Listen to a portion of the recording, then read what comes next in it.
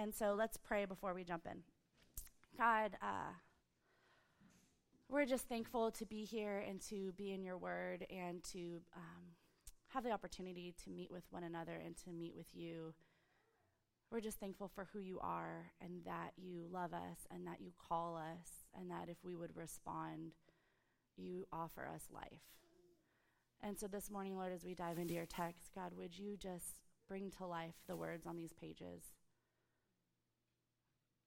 Would you give us just fresh eyes and open hearts to hear from you? Would words that are familiar take new life? And would words that are brand new lead us to life in your name? We love you and we praise you. We give you all the glory in Jesus' name. Amen. All right. So John chapter 6. Is this louder than it should be? Am I louder than I should be? Don't answer that. Tim Matson, don't answer that. All right. So John chapter 6. So last week Kenny spoke and we looked at the story of Jesus feeding the 5,000. We're going to jump to the end of that story because what's going to happen in what we're looking at today is that the crowd is going to follow Jesus and Jesus is going to explain what we discussed last week. So John chapter 6, verse 14, Jesus feeds the 5,000. He takes this little bit of bread and he feeds all of the people with it. And so when the people saw the sign that he had done, they said, "This is indeed the prophet who has come into the world." Perceiving then that they were about to come and take him by force to make him king, Jesus withdrew again to the mountain by himself. So at the end of the story, we see that Jesus performs this miracle. He feeds all of the people. The crowd responds by recognizing that there is something powerful going on here and wanting to make him king, wanting to take and make him king. So we come to verse 16, which is going to be the start of our passage today. We have a lot of text today. Thanks, Kenny, for that little gift of a lot of text and a little bit of time. So if you feel like we're buzzing through, I apologize. You can read it on your own and get more out of it. Okay, verse 16. When the evening came, his disciples went down to the sea, got into a boat, and started across the sea to Capernaum. It was now dark, and Jesus had not yet come to them. The sea became rough because a strong wind was blowing. When they had rowed about 3 or 4 miles, they saw Jesus walking on the sea and coming near the boat, and they were frightened. But he said to them, "It is I, do not be afraid." Then they were glad to take him into the boat, and immediately the boat was at the land to which they were going. On the next day, the crowd that remained on the other side of the sea saw that there had only been one boat there, and Jesus had not entered the boat with his disciples. The disciples had gone away alone. Other boats from Tiberias came near the place where they had eaten the bread after the Lord had given thanks. So when the crowd saw that Jesus was not there, nor his disciples, they themselves got into the boats and went to Capernaum seeking Jesus. All right. So we know from verse 6 that we looked at last week that it was Passover time. So Passover time, if you're unfamiliar, it was a time when the Jewish people would get together and they would celebrate and remember how God rescued the nation of Israel from slavery in Egypt and freed them as a nation under the leadership of Moses. So for the Jewish people, this marks a time when they were enslaved. They were no longer their own free nation. Well, they weren't a free nation yet. They were no longer their own people group. They were in slavery, and the Lord was going to lead them out of slavery and make them into a great nation and use the leadership of Moses to do this. So Passover time, they would celebrate this. They would reflect on this. They would remember how God had rescued them for slavery. So now, when Moses had led them, he promised that God would send the next prophet, the new prophet who was going to lead them and that they should listen to them. Throughout the Old Testament, there's all sorts of messianic prophecy promising the Jewish people a redeemer will come, someone will come and rescue you and lead you out of darkness. And so the Jewish people are always looking for this Messiah, this new Moses, someone who would come, free them from now Roman oppression, and restore the nation of Israel to its former glory in the Davidic kingdom when David was king. So what John's going to do in this narrative is he is going to tell the story of what Jesus is doing, but in such a way that it would be obvious to the Jewish people that he is comparing Jesus with Moses. Jesus with Moses. So he's going to show how Jesus is greater than Moses while telling the story. So he does this through a couple different ways. 2 stories, just to refresh our memory, we're not going to go all the way back in the Old Testament, but 2 stories to remember that John is going to parallel here. Is going to be the Red Sea. Do you guys remember the story of the Red Sea? Even if you haven't been to church before, there's a good chance you know about God parting the Red Sea. So in Exodus 14, Moses leads the people out of Egypt. Pharaoh finally says, let them go after they've seen all of these miracles that God has done to get freedom for the Israelites. They lead them out of Israel. Pharaoh changes his mind, and the Egyptians go after them to get them back. They want to get them back. And so they end up at the Red Sea. Egypt is coming, and the people freaking out, screaming, "Why did you just leave us out here to die? We have nowhere to go. There's this sea in front of us." And God replies in verse 21 to 22. And he tells Moses to stretch out his hand. And it says, in those verses, it says, "Then Moses stretched out his hand over the sea, and the Lord drove back the sea by a strong east wind all night and made the sea dry land, and the waters were divided. And the people of Israel went into the midst of the sea on dry ground, the waters being a wall to them on their right side and on their left side." So, sea, there's no way out of it. There's no way through it. God parts the sea, dry land, the people walk through it, walls of water on each side. Miracle? Amen. I mean, I'd be pretty impressed, but maybe we'll get there with you guys. Okay, so then in this verse, all of a sudden we see Jesus perform this miracle, and then there's this little transitional piece where we see Jesus walk on water. Also, big deal, I don't know. I have never done it myself, but Jesus does it. And so there's something that he's doing here. If we had more time, if this was a whole sermon just on this package, we'd unpack it a lot more. But it's intentional here. He's still drawing parallels with Moses. Whereas Moses was used as an instrument to do what God had planned with parting the Red Sea and the people walk through on dry ground, as people do, Jesus instead has authority over the water. So he doesn't need God to part the sea so he can walk through like a human on dry ground. He does what only God can do and walks just right on top of the water over to the boat. Big deal. Amen. Big deal. I just don't have enough time to get into how big of a deal it is. It's so awesome. Okay, so in the midst of a mighty storm, it says they saw Jesus walking on the sea. Not just power given to him by God, but authority over nature, authority over the elements. Second parallel, if you remember back with Moses, Exodus chapter 16. They get through the Red Sea, they're out in the wilderness, and now they're starving. They're starving. God, did you lead us into the wilderness to starve us? Moses, why did you bring us here? We were better off in Egypt when we had food. And so, of course, God, knowing what he's doing, says to Moses, Exodus 16:4, "Behold, I am about to rain bread from heaven for you. The people should go out and gather a day's portion every day, that I may test them whether they will walk in my law or not." So God says he's going to rain down bread from heaven, and he does just that. This stuff called manna appears, and it tastes like honey, and it's this bread from heaven that covers the ground, and the people eat of it. This is what the people are going to eat for 40 years while they're in the wilderness. He provides for them. That is amazing. It's going to get more amazing, trust me. So in the miracle we looked at last week, Jesus feeds the 5,000, maybe more like 15,000 if you include women and children, by multiplying this bread. So for these Jewish people, for this Jewish audience who's watching this, they're waiting for a Messiah. They see this Jesus doing strange things, healing people, all of these hints at a Messiah, and they see he multiplies bread and he feeds all of these people. Jewish expectation of the Messiah, one of the expectations was that he would perform miracles. Okay? Let me just preface this with, we're going to do a little Jewish expectation here because you have to understand it what they would have understood, not just what we see, because it makes a difference in how we understand and interpret it. So the Messiah would perform miracles. Over all of Messianic prophecy is the idea that he would perform miraculous acts, this Messiah that's going to come.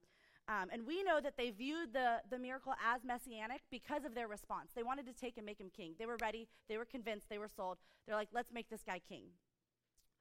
So later on, we'll see in John 6:30, they say to him, "What sign do you do that we may see and believe you? What work do you perform?" They want confirmation that he's the Messiah. And so how do they want confirmation? Through miraculous acts. They're looking for miracles. Second point, Messiah would also provide new manna.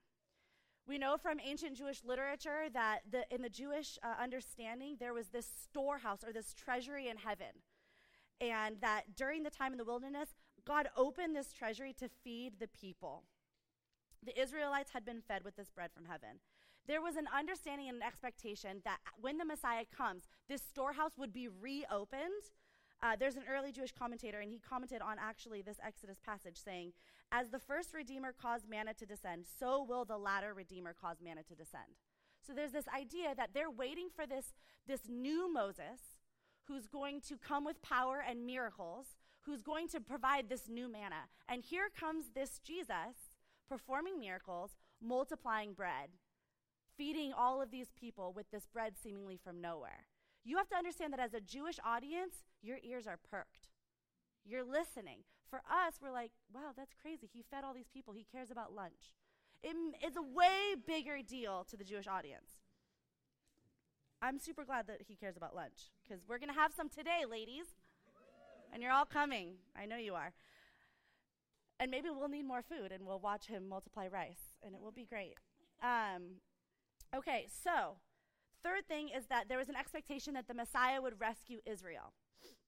So as I mentioned, in Deuteronomy 18:15, Moses says to the people, "The Lord your God will raise up for you a prophet like me from among you, from your brothers. It is to him you shall listen."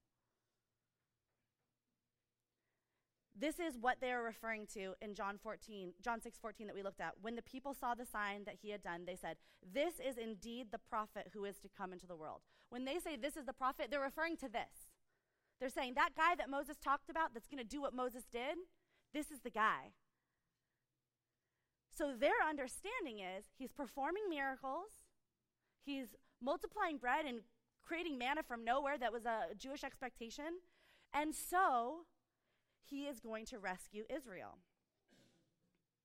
Well, if any of you have been in the church for a while, we often talk about how this expectation of the Messiah, this rescuer, this redeemer of Israel, doesn't end up looking the way that the Jewish people expect. They expect some mighty king to come in power and in glory and knock out the Roman Empire and free the people of Israel, and they're going to be this dynasty again like they were in the time of David, and it's going to be glorious. And Jesus comes, and he teaches something so different. He comes as a servant, and he comes to seek and save everybody. And we're going to take a look at that this morning. So now we'll carry on to the next part of our passage, 25, verse 25. When they found him on the other side of the sea, they said to him, "Rabbi, when did you come here?" Jesus answered them, "Truly, truly, I say to you, you are seeking me not because you saw signs, but because you ate your fill of the loaves.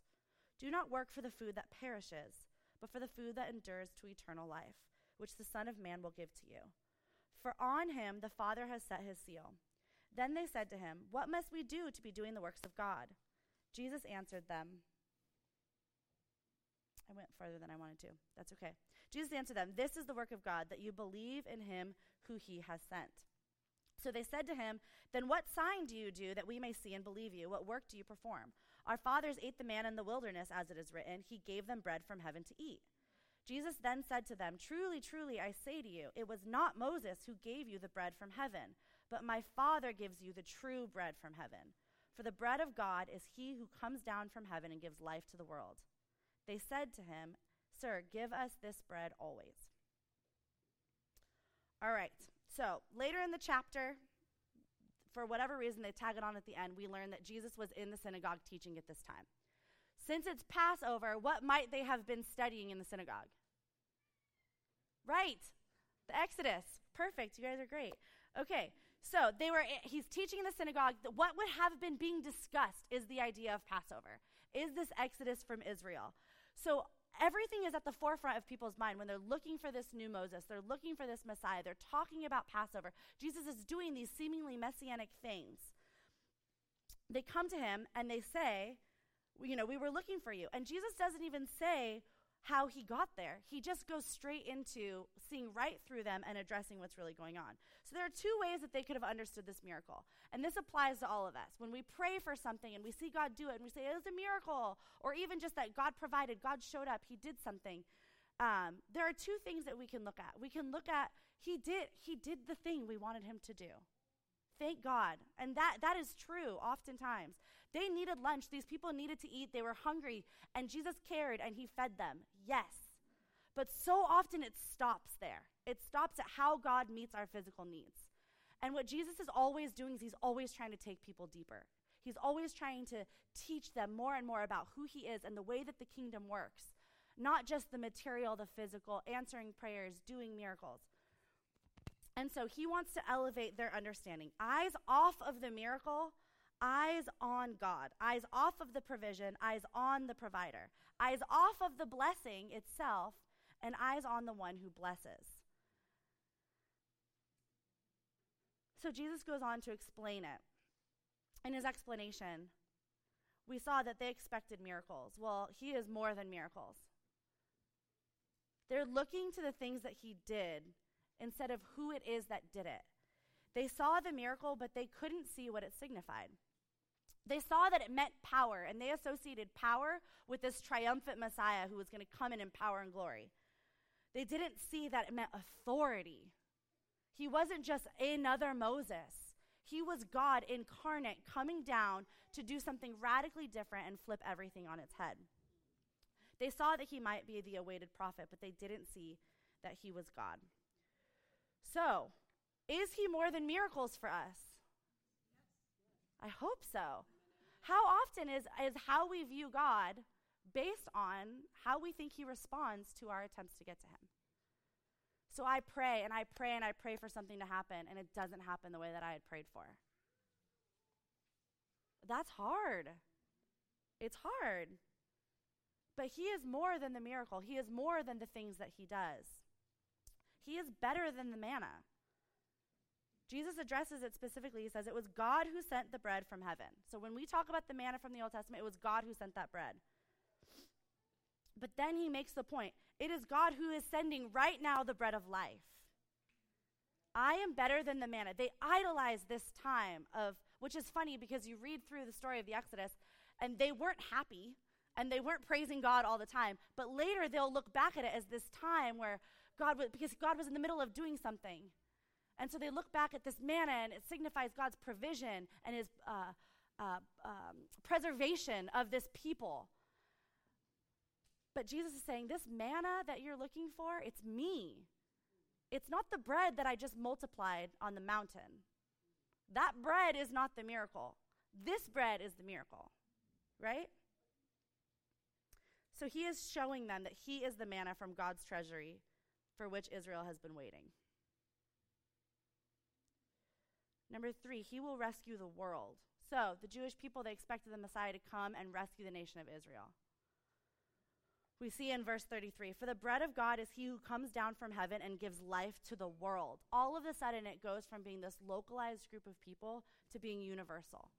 Jesus comes and he's telling the Jewish people, and he's wanting them to get it, and he's giving himself to them, but he's saying this is going to be for everybody. He's not just a carrier of revelation like Moses was. He is revelation.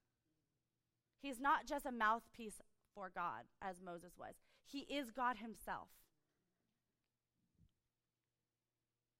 So when we look at Jesus, when we look at what we expect him to be, what the Jewish people expected him to be, and then what he actually is, we see that he is trying to show us that he's so much more than we often think of him as. Yes, he is the one who provides the bread, but he is also the bread of life himself. Yes, he's the one that provides water, but he is the living water, like we saw with the woman at the well. Yes, he is the one who brings healing, but he is the remedy. Yes, he's the one that brings rescue, but he is the shelter. He is where the rescue is found. Yes, he is the one who redeems us, but he is also the ransom himself.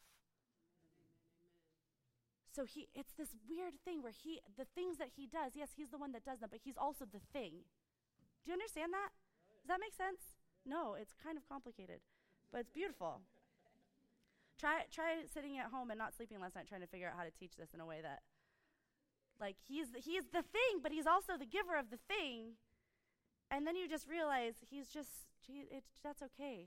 He's just so good and so bigger than our boxes of, God, will you do this? And then he says yes or no, and then we just have to deal. He is life. So what does it mean that he's the bread of life? Gosh, could teach a whole series on this. I get 3 points and a little bit more time. Okay, 1, Jesus being the bread of life means that he gives life to the dead. So often we talk about Jesus coming and dying to save us from our sins, right? Yes, it's true. Thank God that is true. Thank God it's true. He came and died so that we would be freed from our sin. But it doesn't end there. You're not just freed from your sin, and then you're you minus your sin. He gives you life. So Scripture always talks about resurrection from dead to life. What is the difference between being alive and being dead? Literally everything. Everything is different. If you have a person here that's dead and then you have a person here that's live, every single difference between the two people is, how do I end that sentence? Everything. It's everything. Ephesians 2:1-6, and you were dead in the trespasses and sins in which you once walked. You were dead. If you think that you are fine without Jesus, walking in your own way, in your own sin, you're dead. The Bible says you're dead. I believe the Bible, you're dead in your trespasses and sins. Following the course of this world, following the prince of the power of the air, the spirit that is now at work in the sons of disobedience, among whom we all once lived in the passions of our flesh, carrying around the desires of the body of the mind. We were by nature children of wrath like the rest of mankind. But God, being rich in mercy, because of the great love with which he loved us, even when we were dead in our trespasses, made us alive with Christ. By grace you have been saved. And he raised us up with him and seated us with him in the heavenly places in Christ Jesus. We are dead in our sins without Jesus. We are. We are people in need of life. And what Jesus is saying is, I'm it. I am the answer. For all of the broken and weary in the world, Jesus is the one that gives life. And so for those who don't know Jesus and are dead in our sins, Jesus comes and he offers himself to us as life. He gives life to the dead. So he saves us from the dead to life. And then, once we're raised to life with him, he sustains us as our bread, as our daily bread. He is our spiritual nourishment. Later on in John, in chapter 15, he's going to refer to himself as the vine, and we're the branches, and he says, abide in me and I in you. As the branch cannot bear fruit of itself unless it abides in the vine, so neither can you unless you abide in me. He is our spiritual nourishment. Philippians 4:11-13. Paul, I love this verse. I feel like this is like my life right now. Not that I am speaking of being in need, for I have learned in whatever situation I am to be content. I know how to be brought low, and I know how to abound. In any and every circumstance, I have learned the secret of facing plenty and hunger, abundance and need. What is the secret?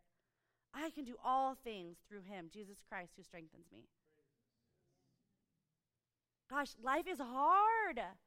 And just because we've been given life and raised from the dead with Christ, we still have to do this life. And it's hard. It is hard, and we grow weary and we stumble. But he is our spiritual nourishment. Paul says he has learned the secret of facing whatever happens, and that secret is found in Christ, in abiding in him. We can unpack that a million different ways, but what does it look like to find our spiritual nourishment in Christ? Gosh, if we think that we can just say yes to Jesus and then walk out the doors and survive, the enemy is waiting to crush us. But we have this secret weapon through which we can do all things. You can survive all things with Jesus. Whatever you are facing right now, whatever season you are walking through, whatever stress, anxiety, whatever disappointment and loss, you are given freely the secret weapon, and that is Christ himself, and he gives himself abundantly to you as your life source. We get that nourishment through reading God's word. We started in John looking at Jesus is the word. He is the word of God. We meet with Jesus through God's word. The church is called what? The body of Christ. It's not just called the body of the church. It is the body of Christ. We meet with Jesus when we are in fellowship with one another, when we encourage each other. Through being here together, through serving and using the gifts, he is our spiritual nourishment. Abiding in him is how we survive. It's how we continue to grow. He is our daily bread. He is also the source of everlasting life. So he gives us life. He raises us from the dead, right? And we get life. And then he sustains us. And then at the end, at the culmination of all things, it doesn't just end. We get eternal life with him. He is the source of everlasting life. He doesn't just give us life now. He doesn't just say, choose me, believe in me, accept me into your life, ask me to enter into your life with you, and I will help you make a better life here on earth. Jesus did not come to make your life better. He came to give you life. It's not better with Jesus or less good without Jesus. It doesn't exist without Jesus. And it exists with Jesus. And it's not just for now. It is forever, for eternity. What God is doing now matters for eternity. The choices that you make now, they matter because for people of the light, this goes on and we get to be in glory in heaven with Jesus forever. John 3:16, for God so loved the world that he gave his only begotten son, that whoever believes in him shall not perish but have eternal life through Jesus. John 11:25-26, I am the resurrection and the life. He who believes in me will live even if he dies. And everyone who lives and believes in me will never die. Do you believe this? He asks. 1 John 5:11-13, and the testimony is this, that God has given us eternal life, and this life is in his Son. He who has the Son has the life. He who does not have the Son of God does not have the life. I write these things to you who believe in the name of the Son of God, that you may know that you have eternal life. If life is more than this 60, 70, 80, 90 years, and it goes on into eternity, does that change things? A lot. If there was nothing happening after I died, if it just turned black and that was it was over, it doesn't matter much what I do here and now. But there is so much more going on. There is everlasting life given through Jesus.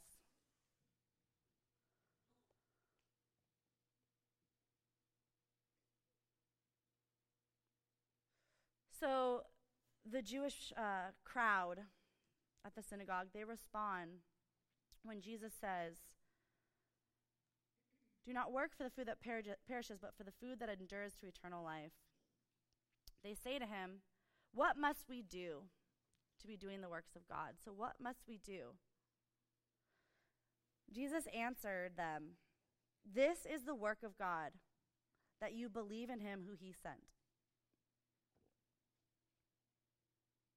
That feels like a really simple answer. They say, what must we do? And he says, you must believe. Does that sound too easy? Are we getting off too easy? We must believe in him who he sent. Do you believe? Do you believe that Jesus is who he says he is? Do you believe that he is our daily bread? Do you believe that there is no life outside of Jesus? He says, believe. And then he says, come. Verse 35, Jesus said to them, I am the bread of life. Whoever comes to me shall not hunger, and whoever believes in me shall never thirst. He says, believe in me, and then come to me. He doesn't say, go out there and clean yourself up and get better and stop doing this and start doing this, and then we'll talk about some life.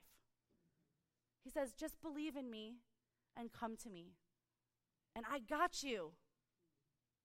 You will survive.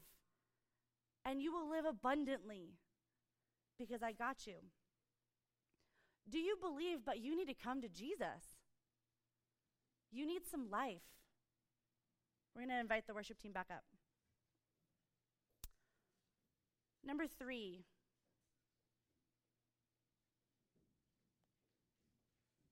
Live as people who are alive.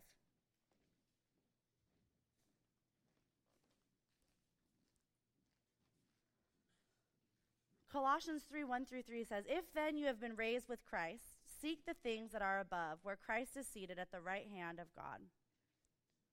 Set your minds on the things that are above, not on the things that are on earth. For you have died, and your life is hidden with Christ in God. Are we people that are alive, have been made alive in Christ, but we're living like dead people? What is the difference between a dead person and a living person? Everything. Are you living like you're dead? Do you need some life breathed into you? Are you looking for that life to come from somewhere other than Jesus? Because you will be sorely disappointed. People spend their whole lives trying to have life breathed into them by the things of this world, only to be met with disappointment.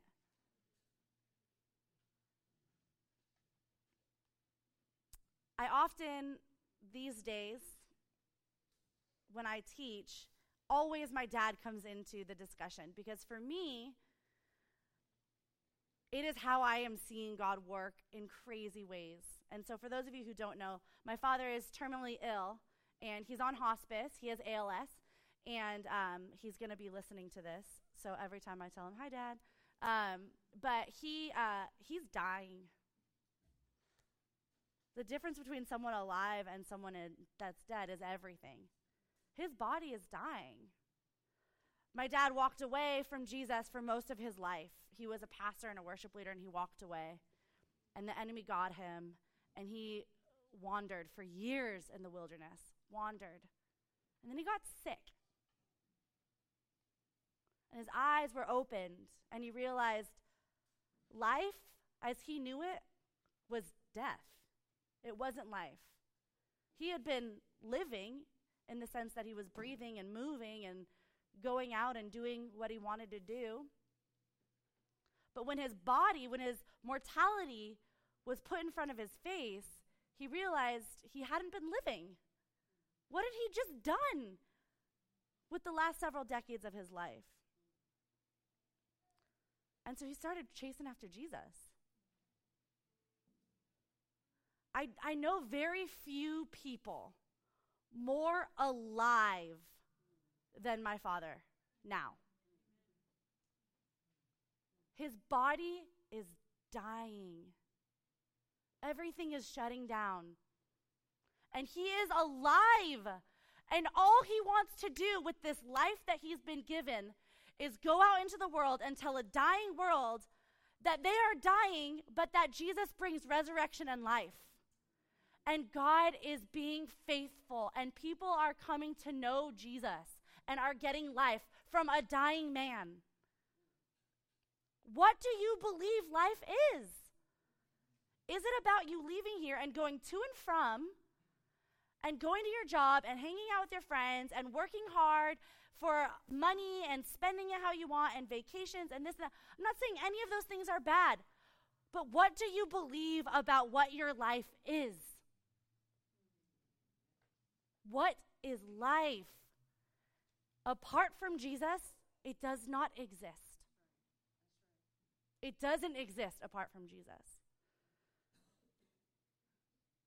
And so for you this morning, if you're like, I don't know this Jesus, but I'd really like to live, yes, I am with you. 2 Corinthians 5:17, therefore, if anyone is in Christ, he is a new creation. The old has passed and the new has come. You have an opportunity to be a new creation today. He doesn't wait for you to go clean yourself up. He says, I will give you life. Just come and believe, and it's yours. And what he does with a life surrendered is he brings life to the dead. That's it, plain and simple. I don't know how else to explain it. Do you need to make some changes and live as someone who's alive? I do. We all do. And Jesus says, just come and believe me. The passage ends in verse 40. For this is the will of my Father, that everyone who looks on the Son and believes in him should have eternal life, and I will raise him up on the last day. Jesus didn't just die to save you from sin.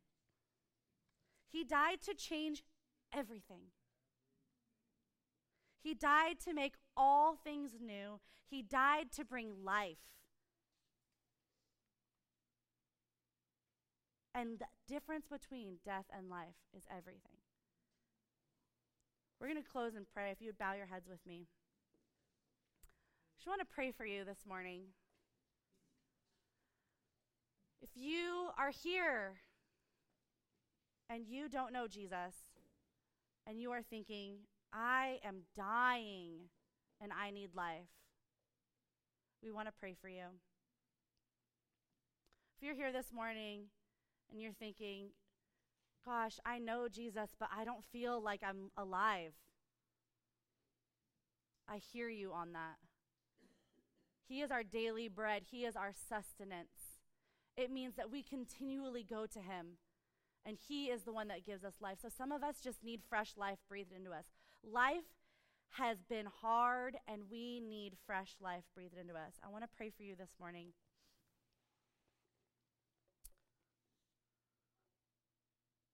And I also want to let you know that when we worship, there's going to be people over here on my right that want to pray for you. And just know that as you're sitting in your seat, whatever the Lord is stirring up in you, the enemy wants to keep you glued to that seat because prayer brings freedom. And so I would tell you, if you feel your butt stuck to that seat, get up and go get prayed for. Come find Pastor Kenny at the front. I'll be over here as well. We would love to pray for you.